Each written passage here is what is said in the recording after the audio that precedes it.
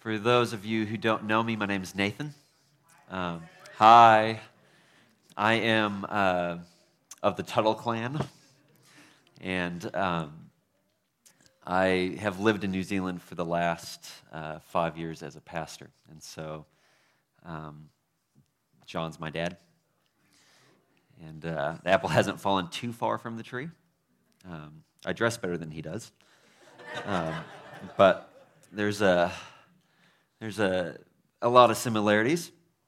So it's really good to be back with my home church. I think it's been probably 13 years since I've lived in Marquette. But it always feels a little bit like coming home, and I love this church. I mentioned earlier that me and my dad are very similar. And one of the things that he has passed on to me is a love of architecture. Now, I don't normally like church buildings, especially old ones. That 60 eras, they're usually hideous. They have terrible colors, and they're just designed poorly. But for some reason, I like this building. I don't know why. It might be due to the fact that it's my home church. But for me, I just love the glulam beams that kind of form the flying buttress, and I love the fact that there is wood shiplap up the walls. And for some reason, I know the building's dated, and I know it's old, but for some reason, this room, I love it. It could be the fact that this was the first place I ever preached. It could be that I have a lot of good memories here, and coming back, it's like coming home. I love the fact that there's Christmas trees that are with lights. But for some reason, I really like this building. Now, this isn't just a completely random analogy. I was reading in my office a couple weeks ago a passage that I have read 1,000 times, because it's a pretty small book. So sometimes, when you're like, I need to read the Bible, and you just read a small book because it's small. And so I was reading Ephesians, and Ephesians 2:10. Can we get that slide up? I'm going to read it there because I forgot to give him the translation that I was going to read from, so I'm going to read it here. For we are God's handiwork, created in Christ Jesus to do good works, which God prepared in advance for us to do.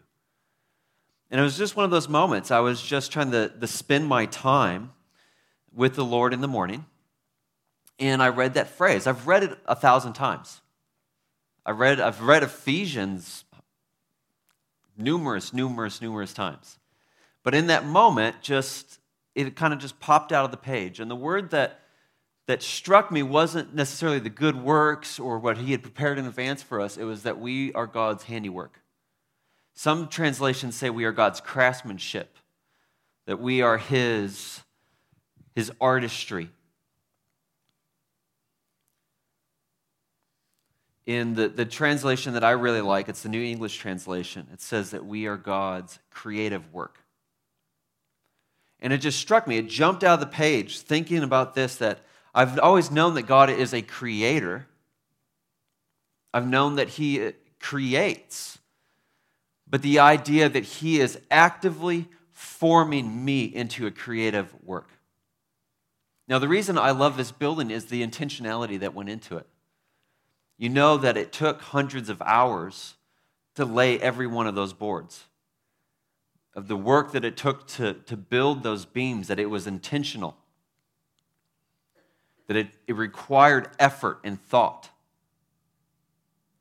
And yet all of that is a reflection of what God is doing in our lives and has done on the cross.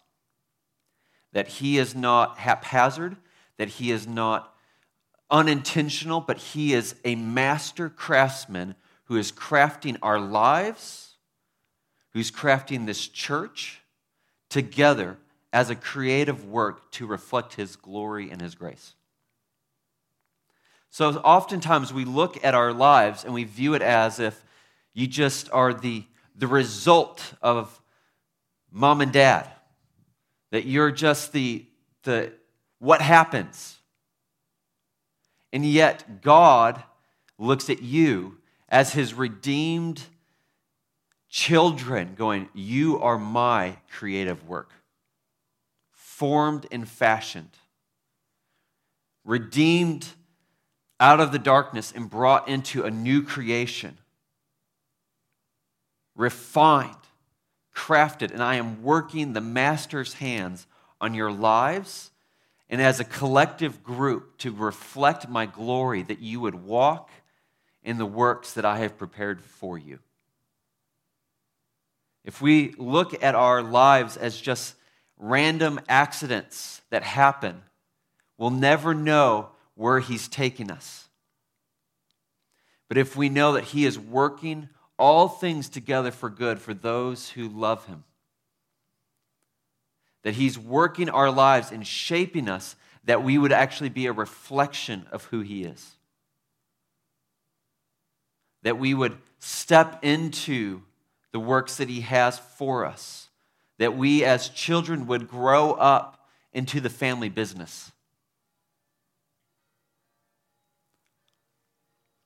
Another thing I miss is the Catholic Church's bells going off like clockwork on Sunday. God is taking your life and He is shaping it and He's forming it. And if you look at the elements and the things that are moving in your life and you do not see the Master's hands shaping you, sanding you down, chipping you off, to shape you and to form you into His creative work, you won't understand where He's taking you. But if you cooperate with His hand, you might just end up looking beautiful. Not as necessarily the world defines it, but what is eternal, what is glorious. You would be a vessel that He would fill with His glory. That you would actually look like Jesus. Your ultimate destiny in life is not to be famous. It's not to have a successful business. It's not even to have a prosperous family. Your ultimate destiny in life is to look like Jesus. God has put His Spirit in you that He would form and shape you, that you would look like Him. That when you step across into eternity, you would actually reflect the glory and the image of Jesus. Not as a carbon copy, but as a unique individual that He has shaped and formed you, that you would look like Him. Meaning this, discipleship doesn't look like everyone being the same. Discipleship looks like you living your life as if it was Jesus. Or Jesus living your life if He was you. Meaning, no one can be Nathan Tuttle. I'm Nathan Tuttle. That's my name. You can't have it. I can't be Dan. I can't be Paul. I can't be Ryan. I can't be anyone else. I actually just have to be me. And what I have, the cards I have, is what I got. Wish I was a little bit more muscular. Probably could go to the gym. That means I'd have to go to the gym. There's a lot of things that you go, well, if I had that, I could do this. But the reality is that I'm not going to grow anymore. I'm this height. I have my facial features. Attempt to grow a beard, can't grow it in here. That might change one day, but reality is right now it's not happening. There's a lot of things about me that are just me, and I have. But the reality is that Jesus calls me His master work, His creative work. And all I can do is cooperate with His hand of grace on my life and go, you know what? I'll say yes to you in every season. The reality is that you have gold for you in every season of your life. There is gold for you to get. Sometimes you will only catch a glimpse of God's face in the valley you will not see it on the mountaintop. Sometimes we wonder why hardship happens or hard seasons happen.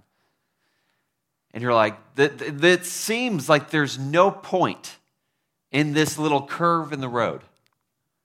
I don't get it.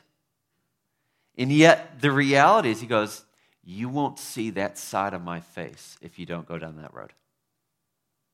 He wants to reveal something of his nature and his character in relationship with you that you will not have if you don't take that curve. So often we like shortcuts, right? I like shortcuts. I tend to be a destination guy, like just skip the journey and just get me to where I need to go. But we were talking in our group, our prayer group, that the joy of life is actually in life. It's not like you're like, I was born and then I died. And into eternity I go. Like, that's the whole point. You're missing the whole point of life. It's called life. You're born, you grow up under your parents, you start your own family, you work, you have milestones, and then you die. You have a life to encounter God.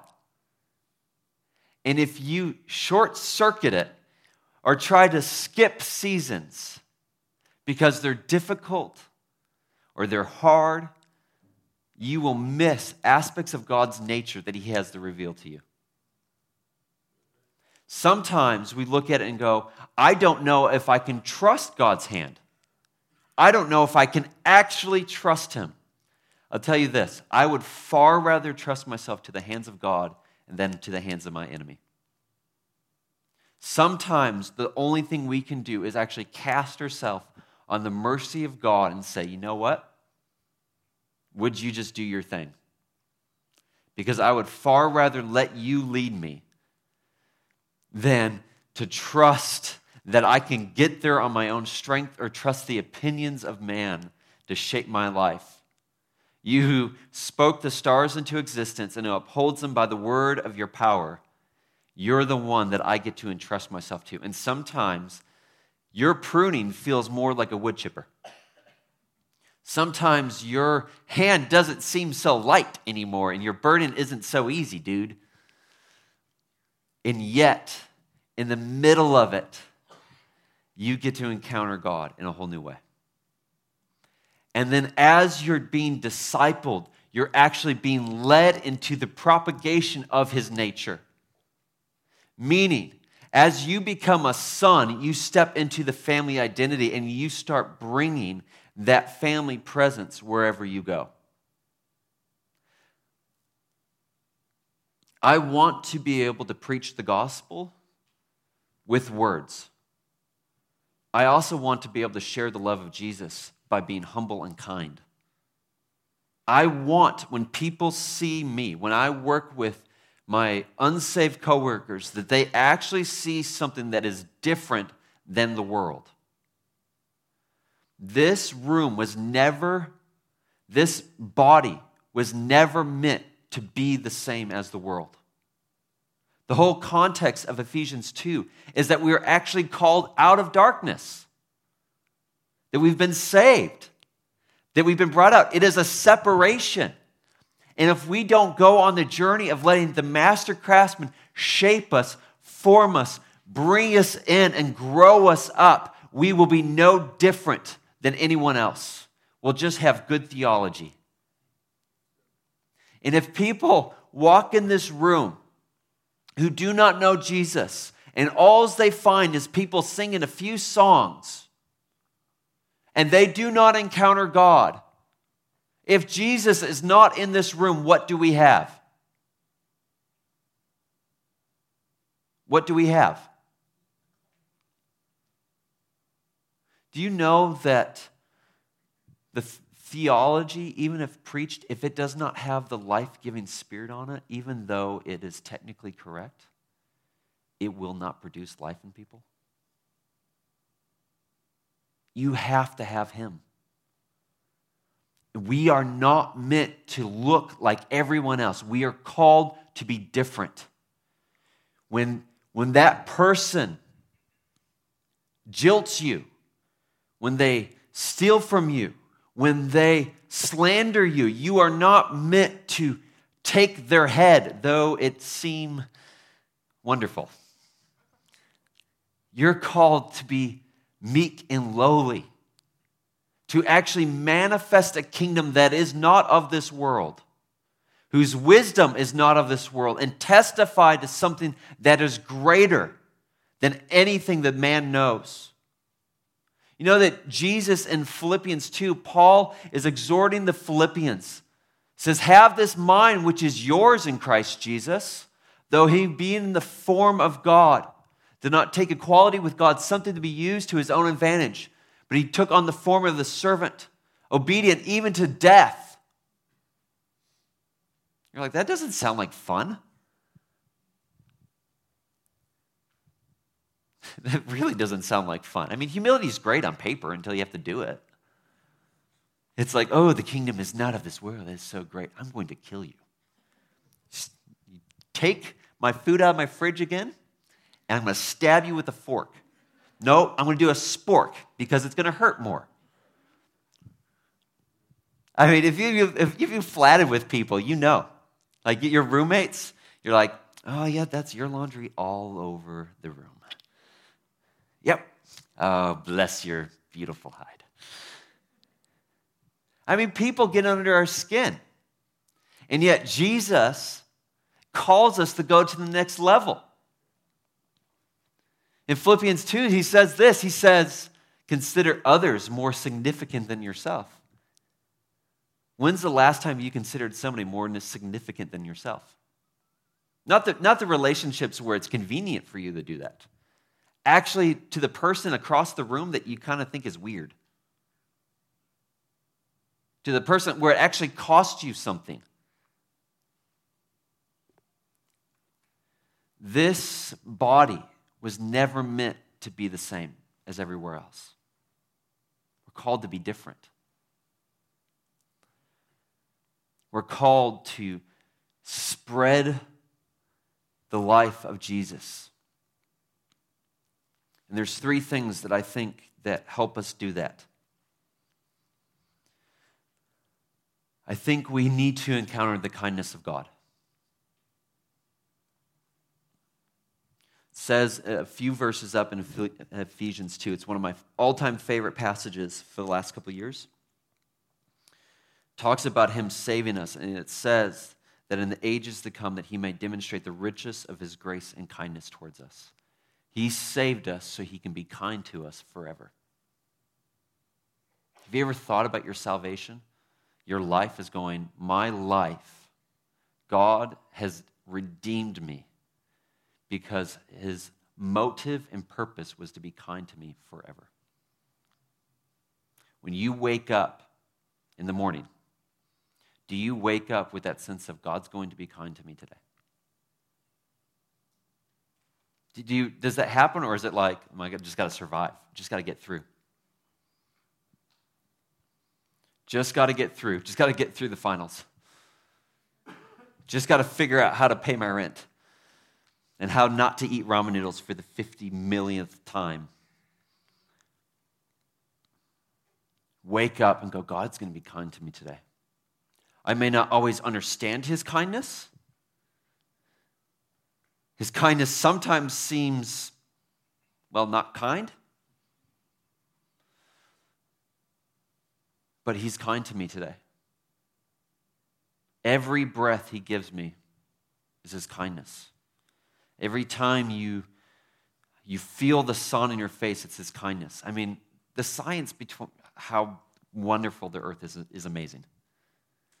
Like, you ever thought, if we were just a little bit off, we'd be fried. And if we were just a little bit further from the sun, we'd be frozen.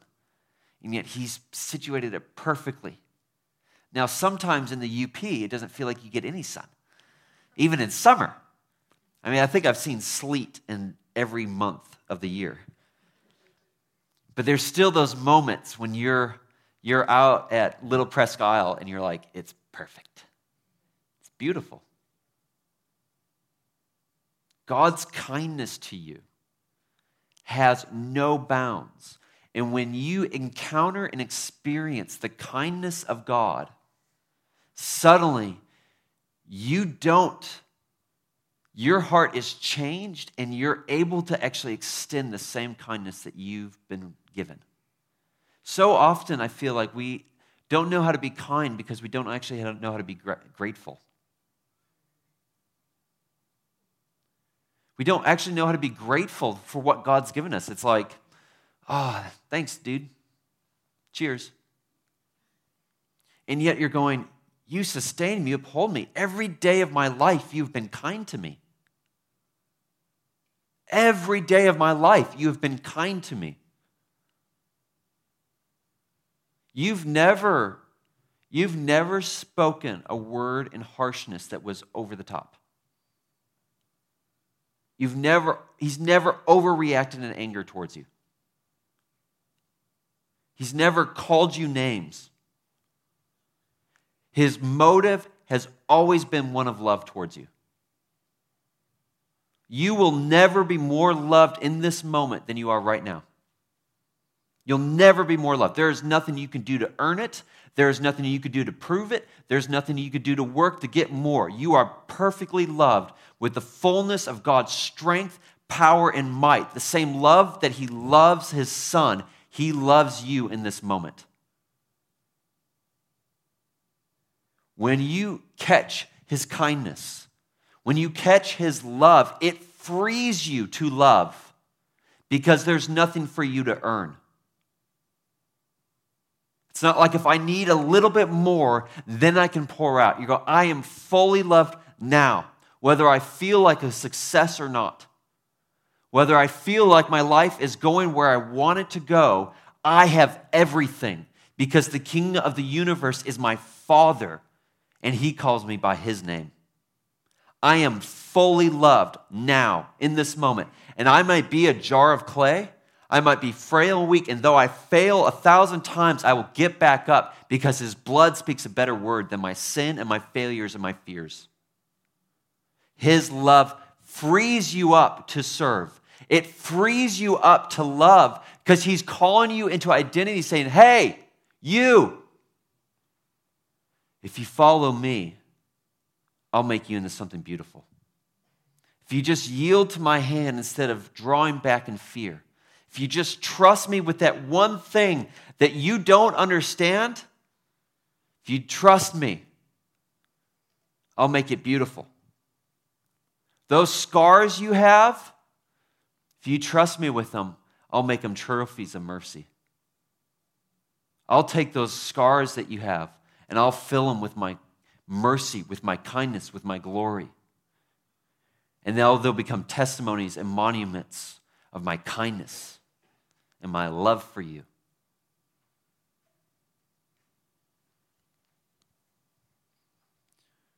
When you encounter His grace, it frees you up from this striving mentality of trying to earn Dad's affection.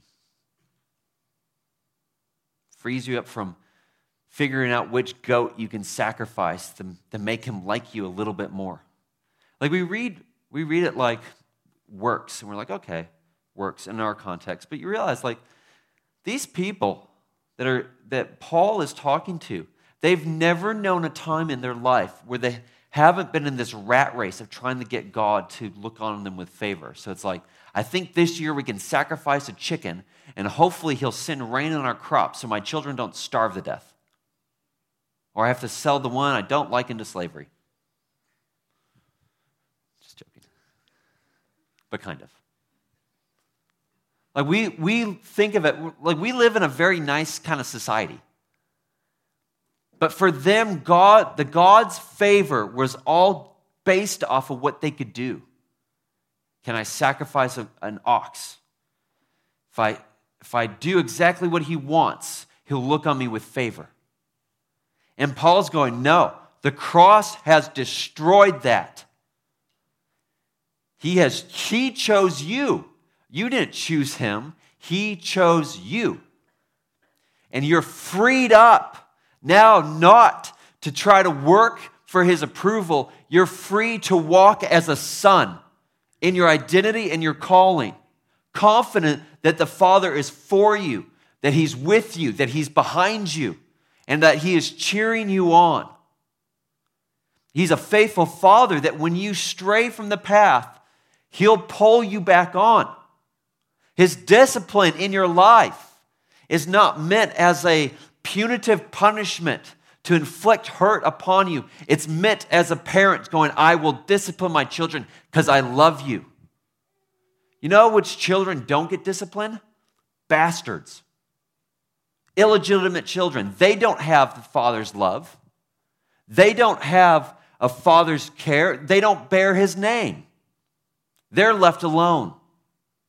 You're not illegitimate. You're His sons. So when He's disciplining you, He's bringing you in, it's not meant as, I'm going to destroy you because you've angered me. It's meant as, I love you too much to leave you here.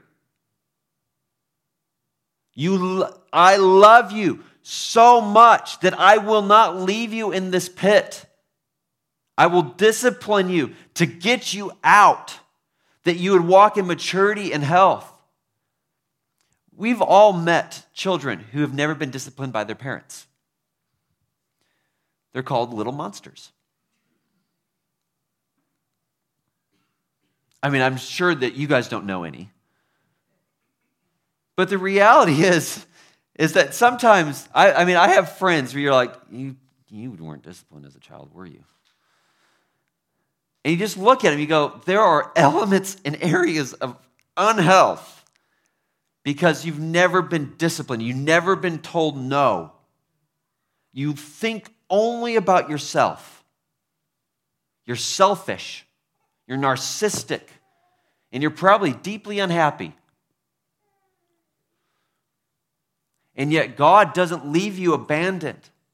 He doesn't leave you to your own devices. He's there with you, pouring out His grace again and again and again in your life, that you would actually look like Him, that you would be transformed into His image, that you would bear the family name, that you would have the family character, that you would walk in the family kingdom. And as you're transformed, it enables you to step out and actually walk in the works that the Father has prepared for you.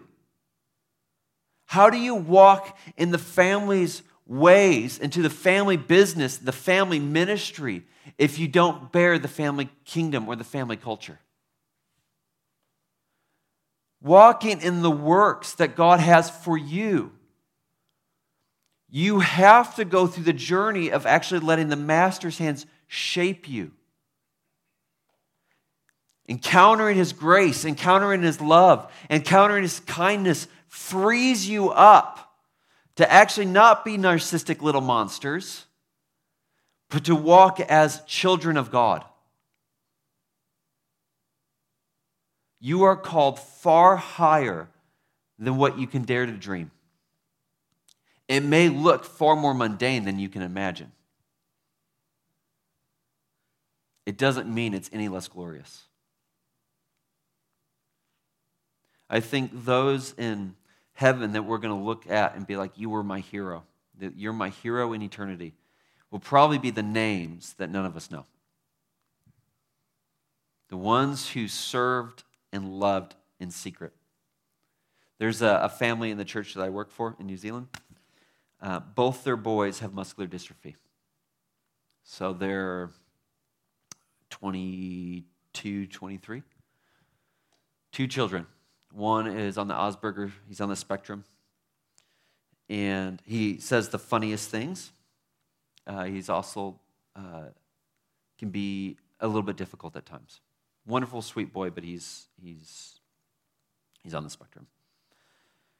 And I see the way that the parents love them. And you're like, you literally have never had a full night's sleep in 23 years. Because you have to wake up and move your children. So if they're uncomfortable, they scream to get their parents' attention so that the parents can turn them and get them comfortable. They can't go to the bathroom by themselves. They literally really can't do anything by themselves. Muscular dystrophy is, for those of you who don't know, it's a condition that causes your muscles to retract, so you can't actually use your hands or your muscles. You can't walk. And I see the way that they love them, the way that they serve, and the way that they've laid down their lives. And you look at them and go, nothing I do is nearly as sacrificial as that. Like my love is like this big, and their love is like this big. You know, you see it like I can't even imagine what it's like to do that. And there has not been an easy journey, but I see Christ in them. And I'm like, I don't know how you've done it, but I kind of want that. Jesus is never going to be impressed with how many people I speak in front of. I mean, could you imagine be like, Jesus, I spoke in front of 3,000 people. You know? He's like, I gave you the breath. I gave you the ability. I brought the people. I'm so impressed with you, dude. Wow. Congratulations with the gift I gave you. Have you ever thought about that? What we esteem? God isn't interested in how many people I speak in front of. He's interested about my love and my obedience. I can only walk through the doors that he opens for me. Now that doesn't look like I'm a passive individual. I'm not saying be passive with your life. But the fact is that God has prepared the works for you in advance. He's never going to champion things that he gave for you. He'll champion your obedience and your love. And as a family, what I was feeling for this was I feel like there was this call to discipleship, but there was this call to look at the ones that you wouldn't normally love, or the ones that might slip through the cracks, or the ones that maybe you've had a beef with, and you need to reconcile. Because there is a call on your life individually to look like Jesus, but there is a call as a corporate group to look like Jesus. And each one of you is a unique piece in that puzzle. Meaning, I cannot be the full embodiment of the church by myself. Shocking, I know. I have to have others around me to actually manifest Christ in its fullness. Just like one church might have outpouring and might have a move of the Spirit, but I'm pretty convinced that it takes the corporate church in a city to transform it. One church will never have the monopoly on the thing in a city. It requires the whole body. It requires humility to go, I don't understand your music. I don't understand the way that you do things, but I'm going to serve you and I'm going to love you. I'm not going to champion myself over you. I'll become the least of all that Christ might be glorified. So this is what I want you to do. I want you to gather in groups again. And I want you to do this. I want you to say one thing that you are glad that God gave you in your life. Not just like, I love my new truck. Things like, I love the ability to take risks. It's a God-given gift. Or I love the ability that he has given me a prophetic spirit. Something that's a gift that God has given you. The reason I want you to do this is because sometimes we actually don't celebrate the things that God's given us. We just try to do it in everybody else, but we actually don't like who God made us to be. And sometimes actually verbalizing it, it's terrifying because you're forced to look at yourself. But there's power when you speak out going, God gave me this and I'm not going to hide it. Then I want those in the groups, I want you to start speaking out things that you see as God-given gifts over the other people. Because it takes a family to call other people into their identity. You know, if you have a gift in the Spirit, and it's not raised up in the context of a family, you just become an orphan in your gift because there's no family to nurture it. Have you ever noticed how trees, when they're abandoned and alone, like say on a hill, they get really weathered? They look gnarled and twisted because they're exposed to the elements. They have a hard life. They have to survive. It's like the pine trees that grow really high up in the mountains. They have a hard life, but you get the trees that grow up in the midst of a forest, and they're protected by the other trees.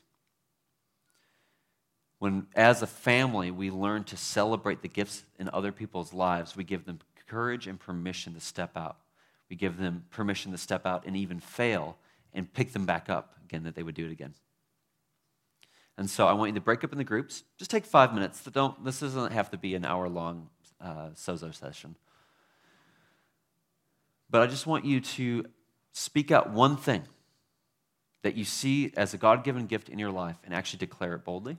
And then I want the others in the group to actually speak out and say, this is what I see in your life. And if you don't know the person, just ask Jesus and speak it out.